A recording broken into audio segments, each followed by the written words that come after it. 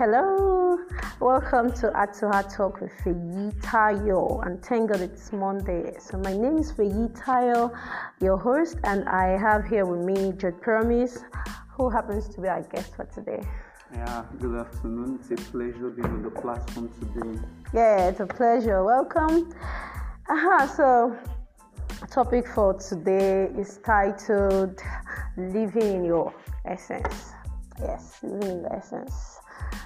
Promise, I've been wanting to, ask this question that has always been on my mind for a while now. Why is it that youth of today do not really enjoy living a life of purpose? I've come to realize that a lot of persons do not really know their essence for living, even amongst Christians today. What do you have to say about that?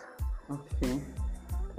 If we check our contemporary time today, what we see that people pursue today, it's not really purpose. People pursue pleasure. Now, the two of them contradict. You can't pursue your essence and pursue pleasure. Now, the path to purpose, the path to discovering purpose is a path that has to do with discipline, a path that has to do with dedication, and of course, dedication to God. And a man that will be dedicated to God will know that the pleasures of this world are behind him and is facing one thing. But I think today, all the youth after is just pleasure and things, mundane things. Yeah, they are chasing shadows. Yeah, shadows, just a mirage. Yeah, exactly. We have a lot of them living a life of, I don't care. They are living in frivolities. We just hope everybody would, come to realize that there is more to live for, and that time is not on our hand. So I want us to look at the life of Daniel, and also we'll also look at the life of Esther. Daniel was a man who was in the strange land, as well as Esther. And if you look at the stories of these two persons, it's we can bring it down to our own world now, our contemporary world. Each and every one of us are on earth for a distinct purpose, actually, and this earth is a strange place. Here we are certain that we are pilgrims, and we are certain that we are leaving this place anytime soon. So what do you have to say? What do you have to say about these persons, Daniel's life and the life of Esther as well? Bringing it to. I will speak to Daniel. Okay. The Bible said in Daniel 1:8, it said, and Daniel proposed in his heart. The first thing a man will do to live out his essence, one, is a deliberate decision. A decision not to conform to the things of the world, to the worldly pleasures. Now, I checked the life of Daniel when I was studying my Bible. After Daniel interpreted the dream of Nebuchadnezzar told him that I will promote you. But Daniel said something that got to me. He said, don't promote me, let me sit at the gate. Promote Shadrach, Meshach, and Abednego. And I remember the word of Christ. Daniel used it. Christ said something. He said, a man's life does not consist in the things he possesses. So Daniel was not pursuing possession, he was not pursuing honor. What he was after was to fulfill the purpose of God. And that's why this man could take his stand, make a decision, and see that he lives out his purpose even in a strange land. He was very young when he was separated from his parents, but he has cultivated that habit. Even when he was with his parents, he knew that this place that he is not his home. The Bible said that when Daniel wants to pray, he opens his window and faces Jerusalem. And when we bring it down to our time, when we are on earth here, while we are on earth here, what we should do is that just as Daniel opens the window and faces Jerusalem, we should open our hearts and make sure our gaze is always fixed on our heavenly home, knowing that we are strangers here. Daniel knew. I'll just break it down. One, Daniel knew that he was a stranger. That was not his home. And number two, he didn't just realize that he was a stranger. There was a longing to belong to where he actually belongs. There was a longing to actually go back to his own land. For Christians today, if we must live out our essence, live out a life that pleases God, one, we must realize that we are strangers on the earth. And after we have realized that, then we must look forward to a better place, to our home, just like Peter said. He said we are strangers and pilgrims on earth. A man that is a pilgrim, he knows that he's a stranger. Yes. He will not live comfortably in a land that is not his. He will long for the land that belongs to him. So that's what Daniel did, and Daniel was able to live out a life that pleased God. Imagine God calling a man in the Bible. God called him, "Oh Daniel, greatly beloved." Because he knew what God created him for. He lived out what God created him for. Now I want to talk about Esther. Now I want to look at the life of Esther too. Okay, I'm sorry to interrupt you. I want to bring in something that has to do with Daniel. I saw the similarities in Esther and in Daniel. Daniel was one of those dignitaries in the land of Babylon, and Esther happened to also be a queen in that land. Can you please remind me? Yeah, it's still in Babylon. In Babylon, Persia. So and these two people, I saw something actually, beautiful about them. Even while they had their gaze on things of an eternal worth, they were still useful.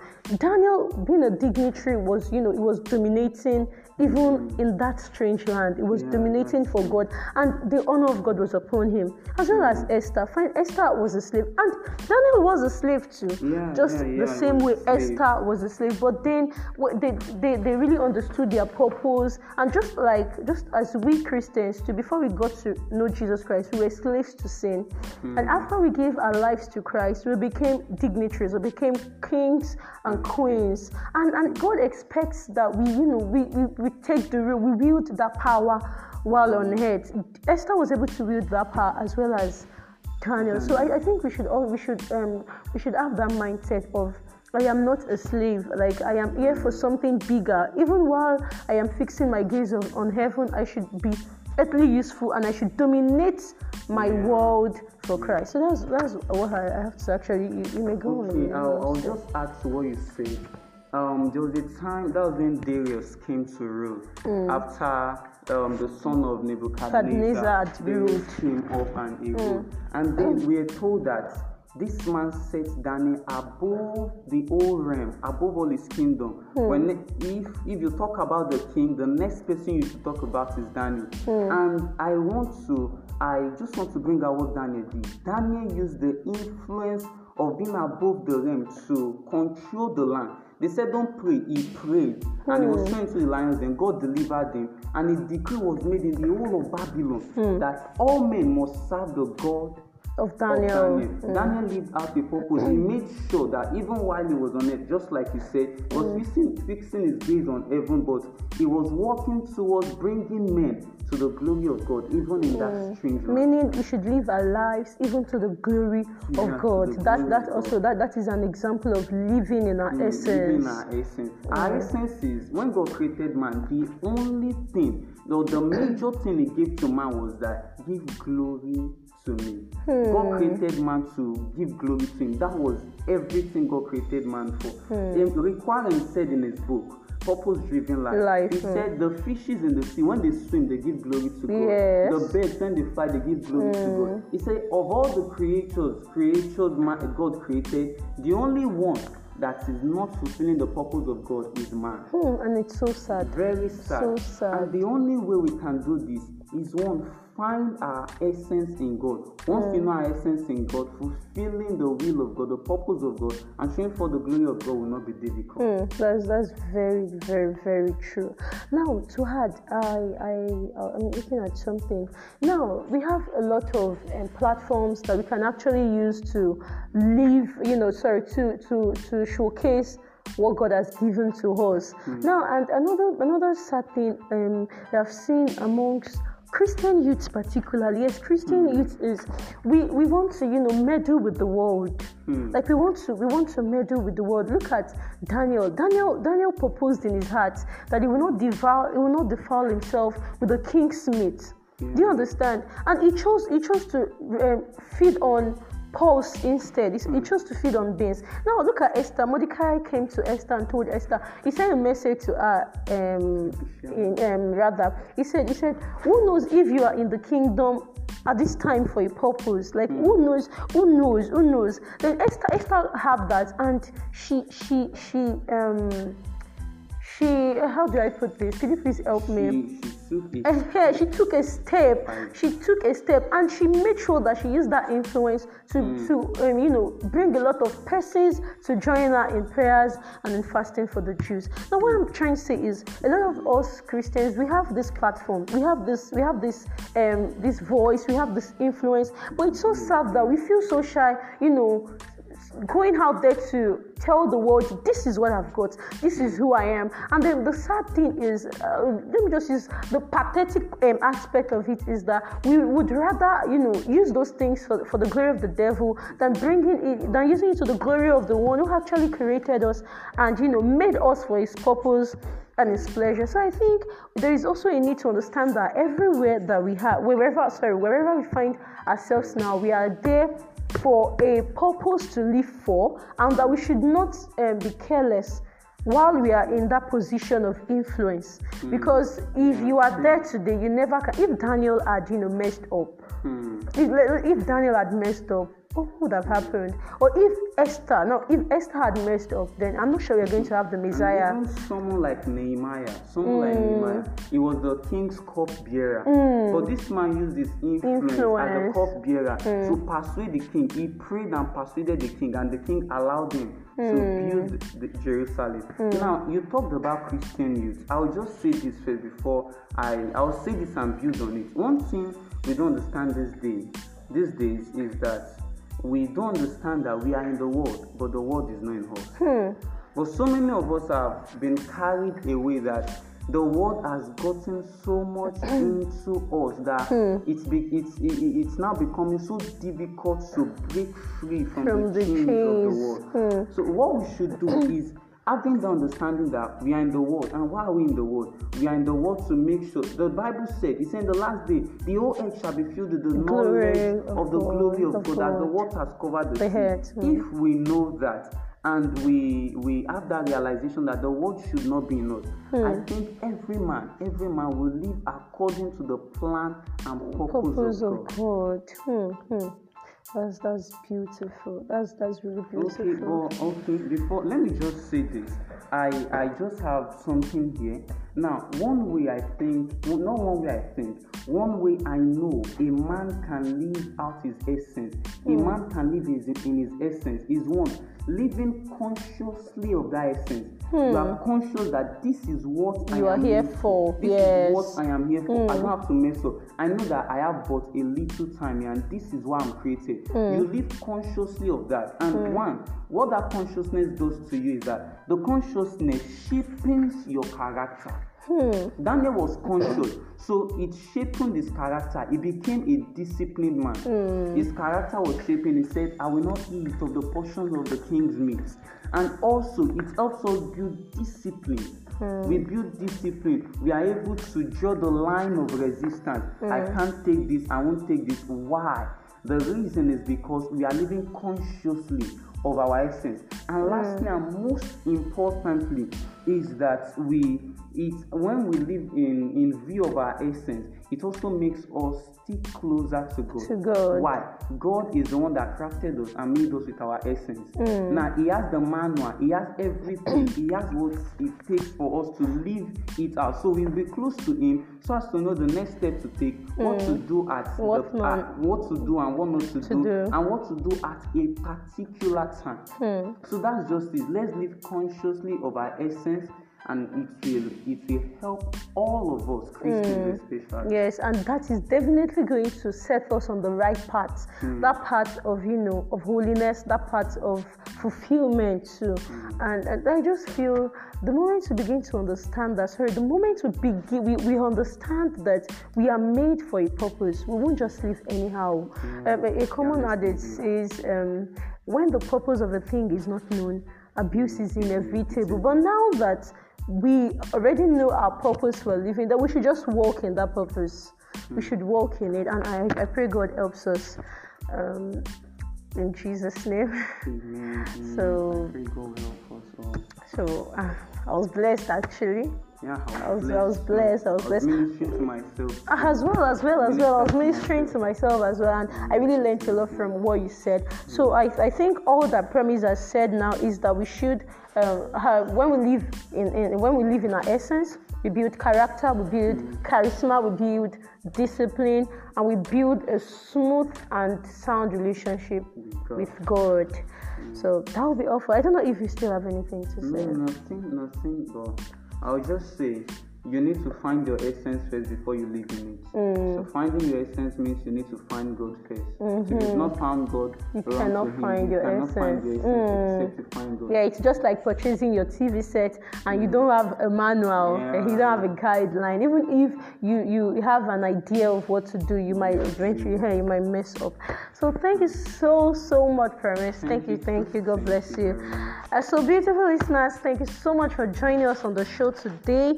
And that will be all today. Should you have questions, comments, or suggestions, you can forward it to my email on feyitayomiolabowale@gmail.com, or you WhatsApp on 09078781892. Catch you next week as I'll be dishing out another exciting episode of Atwa with Feyitayo. Goodbye.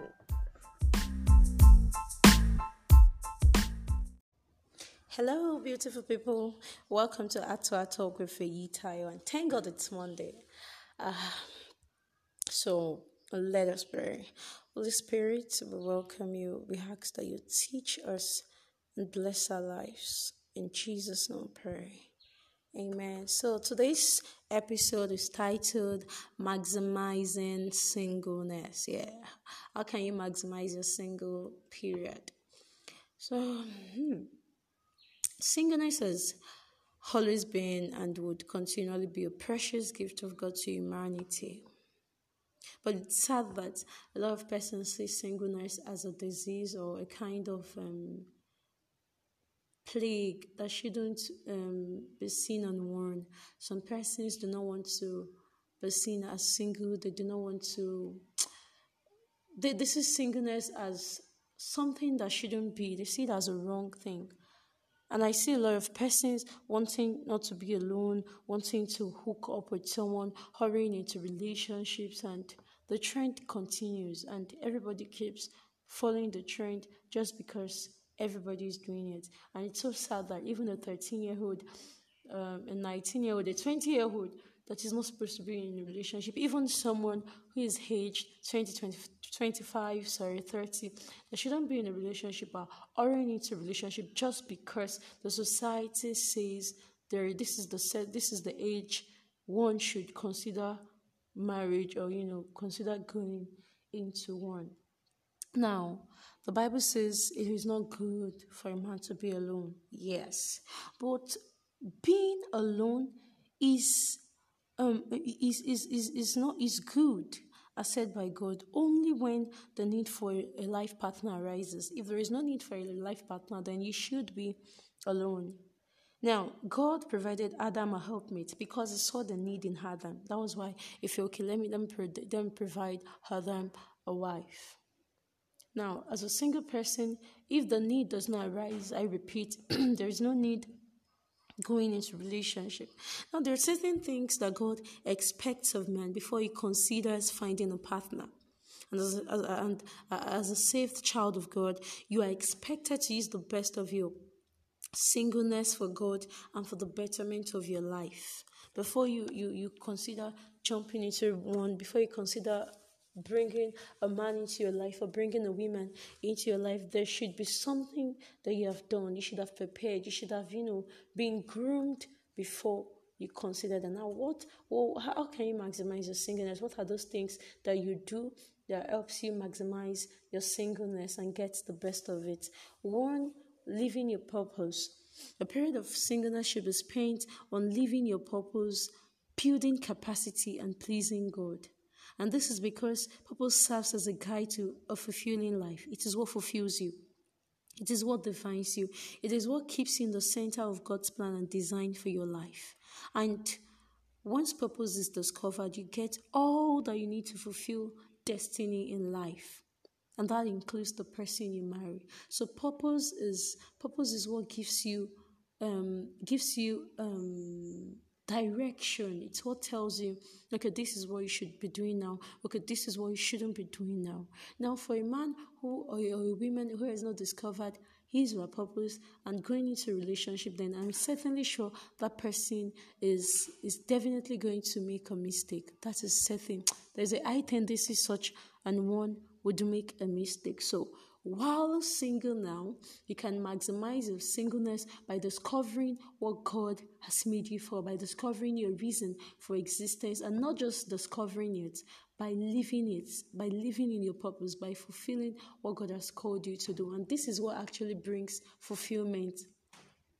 And this is what actually gives you happiness. And this is what actually gives you joy. This is what brings fulfillment. This is where you get to discover your real identity. And secondly,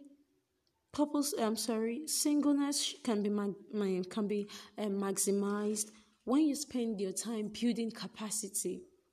There are areas where you need to build capacity as a single person: your career life, your spiritual life, your emotional life, your everything about your life. You build capacity in these areas as a single person, as in you use the best of your life. You use it to build your capacity as a single person. And again, an author said, marriage does not complete you, marriage only complements you. And funnily enough, marriage doesn't just complement you, marriage will split you. Now, while you give your time to God and to yourself as a single person, as a now, all you think of is how to build your career, how to live a good life, how to please God. That is all you do as a single person. But the moment you get married, you begin to give. You give a part of you to God, a part of you to your spouse, a part of you to the children, a part of you to career, and another time you can't be as effective as you used to be as a single. You cannot be effective as you are now and as you can be now when you get married, and that is the truth. Every married person that I've met out there would always say that the best of your time the best of your time the best of your time is spent for God when you are single, not when you're married. This is not saying that you cannot be useful or you cannot do more for God when you marry. Of course you do more for God, but this is the time when you actually give your all to God. Little wonder why Apostle Paul said the married man cared for the things of the world, how he may please God. But the married ones, they care for the things of the world. They care for their spouses, care for their home, and also this is the truth of the matter. It's not something you can. It's not negotiable. Now, all the time you have to yourself as a single person right now is a gift from God, and you need to maximize it. You need to spend the whole of you, maximizing this period, pleasing God, building your career, building your life, boosting your self-esteem, working on yourself, pending the time that God brings you to wherever God has prepared you for. Now, singleness final words. Singleness prepares you for marriage, and while marriage is a gift, singleness is a very beautiful gift too, and you can use the best of this period so you can find marriage interesting. Thank you so much for listening to this episode of Heart to Heart with Feyitayo. I leave you with the peace of God, and I so much appreciate you for always listening. Thank you so much. So should you have questions or you'd like to be or you'd like to send your comments, you want us to talk on, talk on something, do want to drop me a message on my email at Feyitayo Olabawale, or you WhatsApp 09078781892. Thank you so much for listening. Do have a great day ahead. Goodbye.